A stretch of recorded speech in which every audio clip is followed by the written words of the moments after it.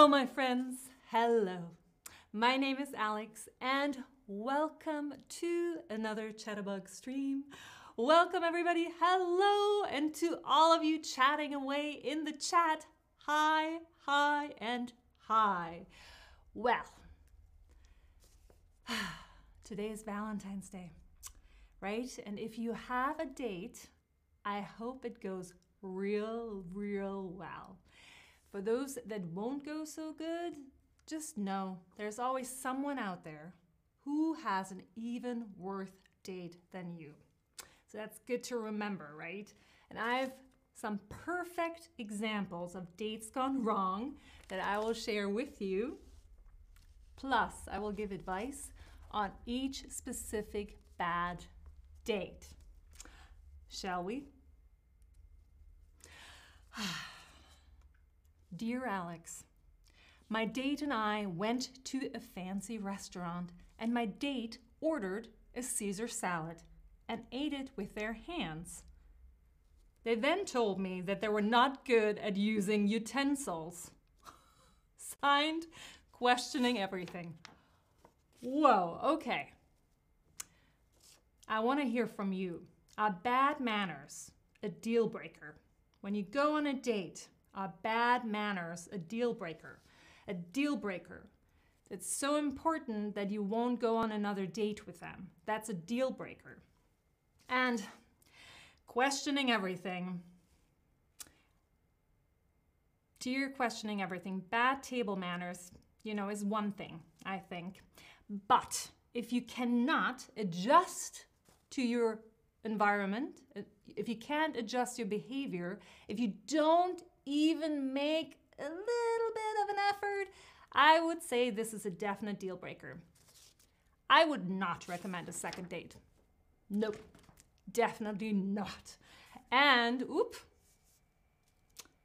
I'm hearing you. Most of you are clicking on absolutely. Absolutely. Followed really closely by it depends on the situation, right? Because it does. If you really can't adapt to a situation, then I would say it's a deal breaker, right? If the situation doesn't call for good manners, maybe it's fine. I don't know. I really don't know.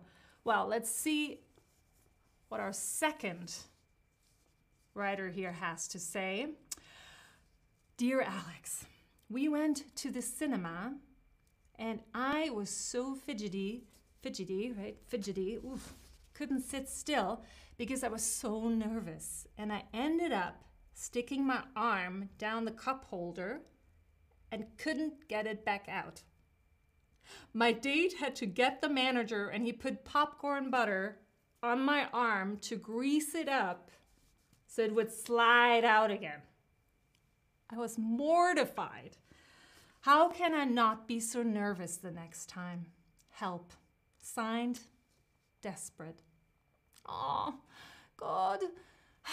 Do you get nervous on first dates? I mean, I get real nervous too. I remember getting really nervous. Dear Desperate, being nervous is so normal. But you know what I would suggest the next time? Let it out. Tell your date immediately that you're really nervous. And I have a feeling they are too. And the second you just kind of say it out loud, I think you will automatically relax a little. You will still be nervous, but you will relax enough not to get stuck in a cup holder again. Believe me, just let it out. Let it out. And, yes, so many of you are getting incredibly nervous on dates, or a little bit, but most of you have some level of feeling nervous. And it is so normal, right? That's what makes us humans. You're meeting a new person. It's exciting, it's terrifying, it's nerve-wracking, it's all of those things. So I'm glad to hear that most of you get nervous too. So Desperate, you're in good company. Thank you for sharing. Here's our next one. Dear Alex, my date was complaining about me on Facebook while at the table. I found out because she accidentally tagged me on the post. I should have just left. How can I make sure to leave if this ever happens again? Signed, Timid. Oh, I mean, have you been on a bad date and you just didn't know how to leave? I think we all have. I know I have. So, dear Timid, what I would say is you should get up, you should go to the bathroom, you should look in the mirror, and you should repeat the following mantra 3 times. I am enough. I deserve better. I am enough. I deserve better. I am enough. I deserve better. If you say that mantra to yourself in the mirror, I promise you, you can go out again, out of that bathroom. You can say bye, really polite. Just because they hurt you doesn't mean you should hurt them back. And then you leave. I know this will be really hard the first time, but I promise it will get easier. I promise. And you see, all of you are also saying that you have been on bad dates so many times, and we need to be brave and get up and leave because we deserve it and you are enough. So that mantra is really, really helpful, really helpful. Let's see what we have next. Dear Alex, my date talked about themselves all through dinner, then drove me around to show me where all his exes lived. Whoa, signed, baggage much? Whoa, okay. Would you date someone with that amount of emotional baggage? Right? We call emotional hang-ups from the past, especially talking about your exes, not being over someone. We call that baggage. And this is an emotional baggage. Would you date someone like this? Because dear baggage much, honestly, I would steer really, really clear of that person. I'm just, no, because this happened on a first date, right?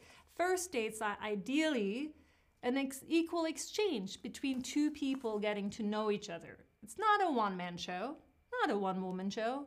It is, he's asking for something unrealistic. He's looking for like a supporting player for his feature film. Like he's the star and you're just kind of in the wings.